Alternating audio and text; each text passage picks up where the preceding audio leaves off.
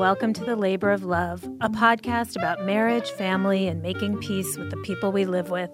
I'm Lori Leibovich, editor of RealSimple.com, and today I'm joined by journalist Rachel Hills, author of the new book, The Sex Myth, The Gap Between Our Fantasies and Reality, which has been described as, quote, a bracing and brave interrogation of contemporary assumptions about sex.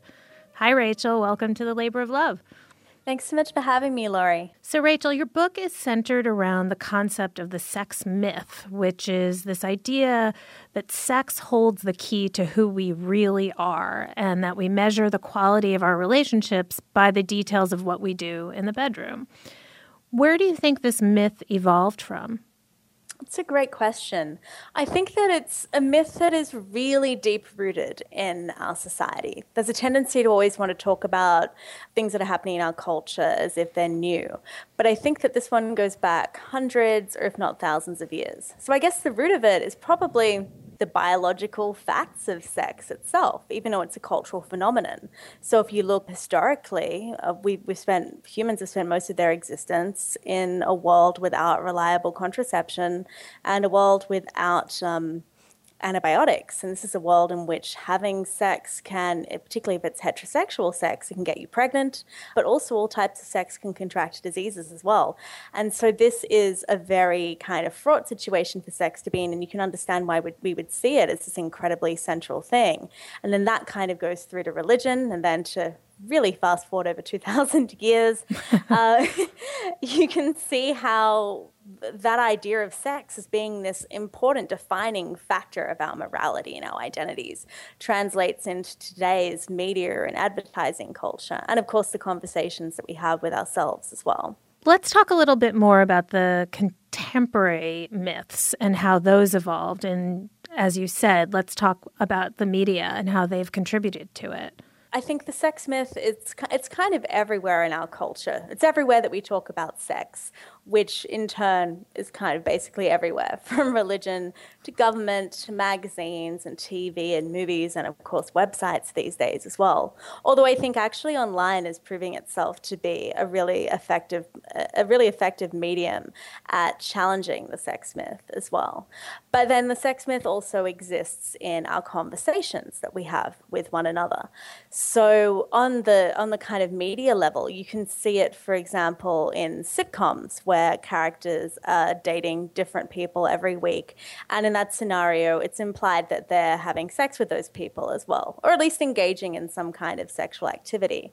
And if ever on a sitcom, a character goes through a period of time where they're not having sex, it's considered this kind of terrible thing that needs to be fixed. Like I remember in How I Met Your Mother, I think Ted went 5 months without having sex once, and all the other characters were like, well, we need to do something about this. Even though amongst many single people, even single people in New York, where it is quite rainy and thundery right now, so I apologize if anyone can hear nasty sounds in the background, but it's quite common to go months without sex or even to go years without sex. You also talk about how our own personal conversations with our friends around sex perpetuate this idea because either we're close-mouthed about the amount of sex we're actually having and not, either not telling the truth or just not offering it up. And you say that that is a real problem. Yeah, so I think that part of what allows the sex myth to thrive, and this isn't just the fact that we have collective falsehoods about sex, it's kind of the symbolic and emotional power that we give sex and its status as this important thing for our identities and our relationships. And part of what allows this myth or mystique around sex to thrive is the fact that there is, alongside all the talk about it, there's a lot of silence when it comes to actual details. So we hear about sex, the word, and sex, the idea, constantly in our society, but we don't hear so much about the actual details of people's lives. We're kind of in the dark about that. So you decided to not just talk to your friends about your sex life, but you decided to tell everyone about it in a New York Times column where you wrote about the age at which you lost your virginity. So I wanted to hear why you decided to do that. And also, did your experience with sex influence your research and obviously your decision to write this book? It's funny because when you asked that question and you said that I decided not just to talk to my friends about it, but to other people as well, I thought you were going to refer to me asking other people about their sex lives, which is definitely more my intent when I started out on the project than revealing the age at which I first had sex in the New York Times, which was 26. That was definitely not something that I planned on or even thought about doing until very close before the book came out. And I guess I chose to do that for a couple of reasons. And I think within feminist literature especially, there's this kind of intertwining of the personal and the political. So I think what feminist literature does so well is it takes experiences that might seem unique to us and then it puts them into a political context. And that's certainly what I tried to do with my book. The starting point was I feel weird about the impacts of my sexual history and I feel alone in that. Then, in many political and social movements, it was, oh, hang on, I'm not alone. Sure, not everybody else is a 26-year-old virgin. In fact, we are statistically a minority. But so many other people that I interviewed or that I spoke to before I started doing the interviews felt uncomfortable about some aspect of their sexual history. And this kind of mass discomfort to me seemed to be a cultural or a political problem. So part of the revelation was fitting into that kind of personalist political thing. And I think also, secondly, it's nice to give, I think it helps people to make sense of ideas if you can tie them to a personal story. So telling my story in that article, for example, is a relatable way to bring people into a broader point.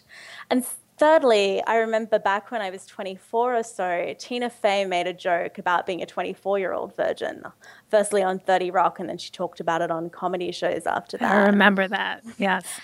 And for me, that was such a powerful moment to see on TV. I felt this huge moment of relief that I'm like, it's not just me. Tina Fey too, and she is awesome. And I'm not quite as awesome as Tina Fey. In fact, probably a very long way from that. But in the week since that story came out, I got so many emails from people who had also felt alone. And in hearing a similar story told in that venue, it made them feel like they were okay. The same way that Tina Fey made me feel like I was okay. Thank you, Tina, for everything, for all of us. As part of your research for the book, you not only revealed your own sexual history for the New York Times, but you also spoke to more than 200 people about their sex lives. What were some of the most interesting findings from all of your interviews, and what did you find to be the most surprising? Yeah, so my interviews were qualitative, so I can't give you kind of any statistical ideas of what's normal, for example. And a lot of the arguments that I make in the book aren't just based on those interviews, but they're also based on about 5 years of reading on sociological literature and things like that. So that's kind of the core of my theory, and then the interviews more illustrate that. But I think the thing that I found most interesting and surprising, as I said, I was driven to write this book because I felt alone and I felt freakish. And the fact that so many other people, if they didn't necessarily feel freakish, they felt frustrated with the story being told. And there were hundreds and hundreds. There were, I think, more than 1,000 people who reached out to me all up. And obviously I couldn't speak to all of them. But it said to me that there was something bigger happening, or that there was a need to interject in that story. The people that you spoke to were mostly so-called millennials, is that right? Yeah, so most of them were aged between, I think the youngest person in the book is probably 16 or 17, and the oldest person who I interviewed for the book directly was probably about 32 when I interviewed them. So did you talk to anybody who was married or had children? I did speak to one or two people who were married or had children. One of the young women that I met in Texas was, I think, 22 at the time that I interviewed her, and she had 2 kids. And do you think, or do you know, if the sex myth applies equally to older people as well? I was wondering that when I was looking through the book, is that it was amazing to me how many, this refrain that you would hear over and over of the people you interviewed, no matter their gender or their age, really. It was that the frustration they had with this very limited narrative about sex. I wondered if you think that it applies, too, to people who are older. It's definitely something I've been thinking about since I finished the book. And I think I end the book, I think, quite optimistically anyway.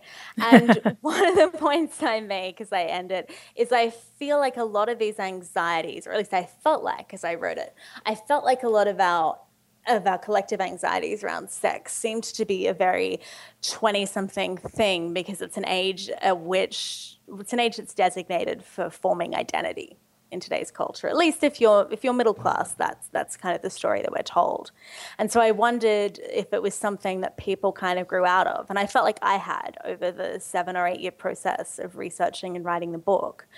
But as I think about it more, I think that a lot of the principles in the book do apply to older people, which is why, in retrospect, I wish I'd interviewed a broader age range.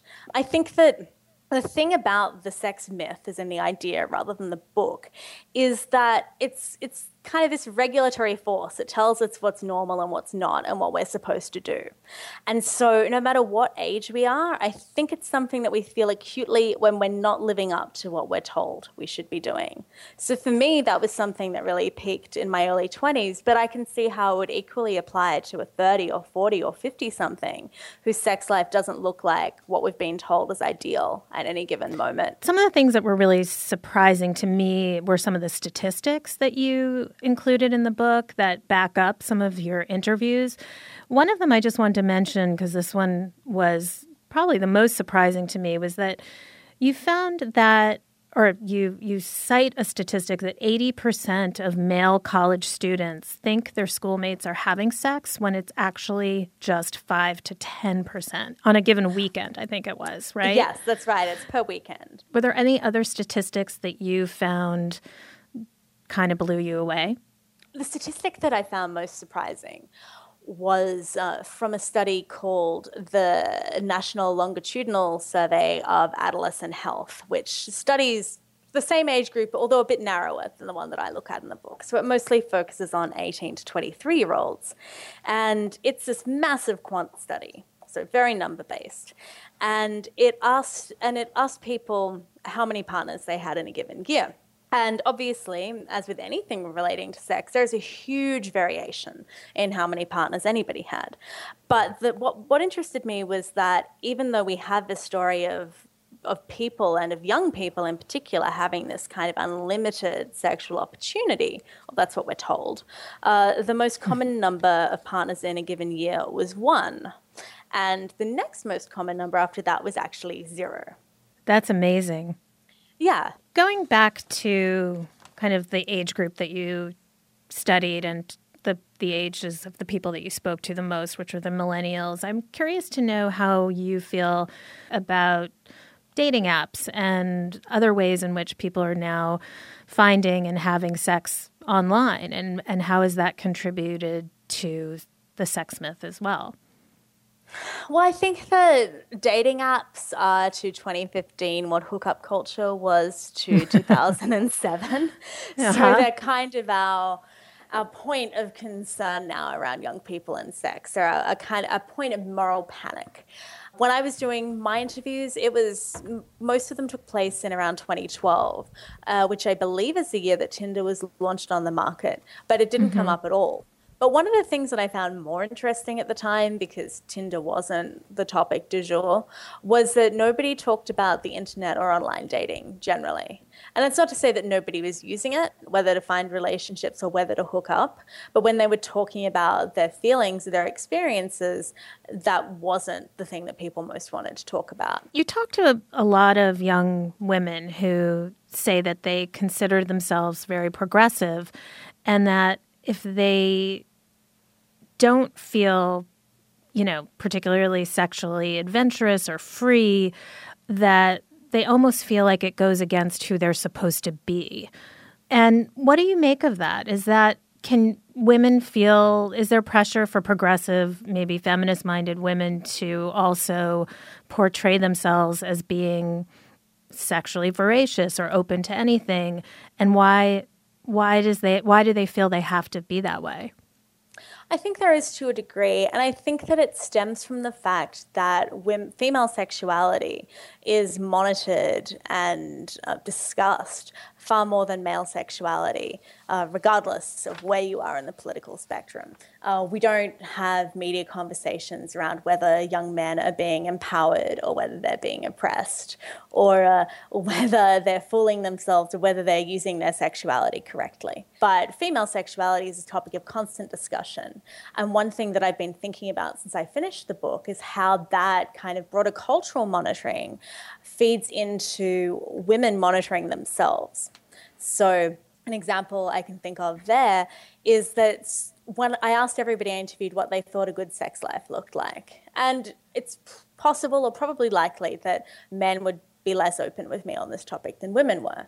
But it was interesting to me that, for example, women had this very clear idea of how often they should be having sex, which men did not seem to have so much. And it wasn't that the women I was talking to, and this really has nothing to do with politics, it's not necessarily connected to the question about progressiveness, but the women I spoke to, they had this very clear idea that sex was meant to happen 2 or 3 times a week. And that wasn't about how often they personally desired sex. It was a sense of how often they should be having sex. Whereas I didn't interview any man who said, I should be having sex X number of times a week. Even gay men, actually. And lesbian women felt that same pressure as well. Before we end, I wanted to ask you if you think that realistically our society can step away from identifying ourselves primarily with our sex lives, and what would it take for us to begin that transition? It's a really tricky question, isn't it? Because I think that as much as I detail in the book, this whole symbolic and emotional importance that we invest in sex actually limits our sexual choices or our decisions, and it can make us feel bad unnecessarily about decisions that we do make. I think the reason that as a culture we're so wedded to this idea is because it's also kind of sexy and it's also kind of fun. Like to imagine that sex is the key to your desirability and the key to your relationship and the ultimate kind of pleasure that you can have. I feel like it's a kind of psychological pleasure enhancer as well as an anxiety provoker. So how do we extricate sex from identity? I guess there are a couple of steps. The most important thing I would like to see is a demolition of sexual hierarchy. So getting rid of this idea that some ways of being sexual are more moral than others. So that you're more moral if you're married than if you're single, or you're more moral if you're heterosexual than if you're queer. But also getting rid of the idea that you are more interesting or more liberal or more vibrant if you've had sex with a greater number of partners, or if you're more adventurous in the bedroom.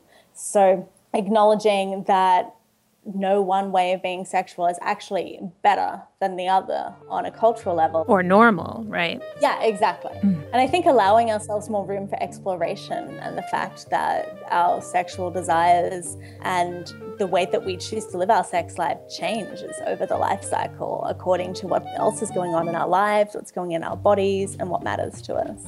Rachel, thanks so much for being on The Labor of Love today. Thank you so much for having me. Rachel Hills is the author of the new book, The Sex Myth: The Gap Between Our Fantasies and Reality. Thanks so much for joining me today on The Labor of Love. If you have a domestic quandary and would like to be a guest on our show, or if there's a topic you'd like us to cover in a future episode, please email us at tlolpodcast@gmail.com. I'd like to thank our producer, Tim Einenkel, and our engineer, Zach Dinerstein. If you enjoyed the episode, please review and subscribe on iTunes, where you'll also find 3 more podcasts from Real Simple. You can subscribe to The Labor of Love at itunes.com/panoply or at panoply.fm. I'm Lori Leibovich, and I'll see you next time on The Labor of Love.